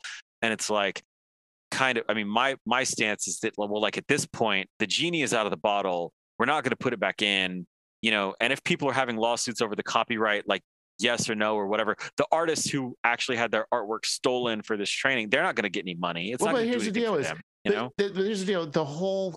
The case for the whole human race has been nothing but utilizing other people's work to copy from.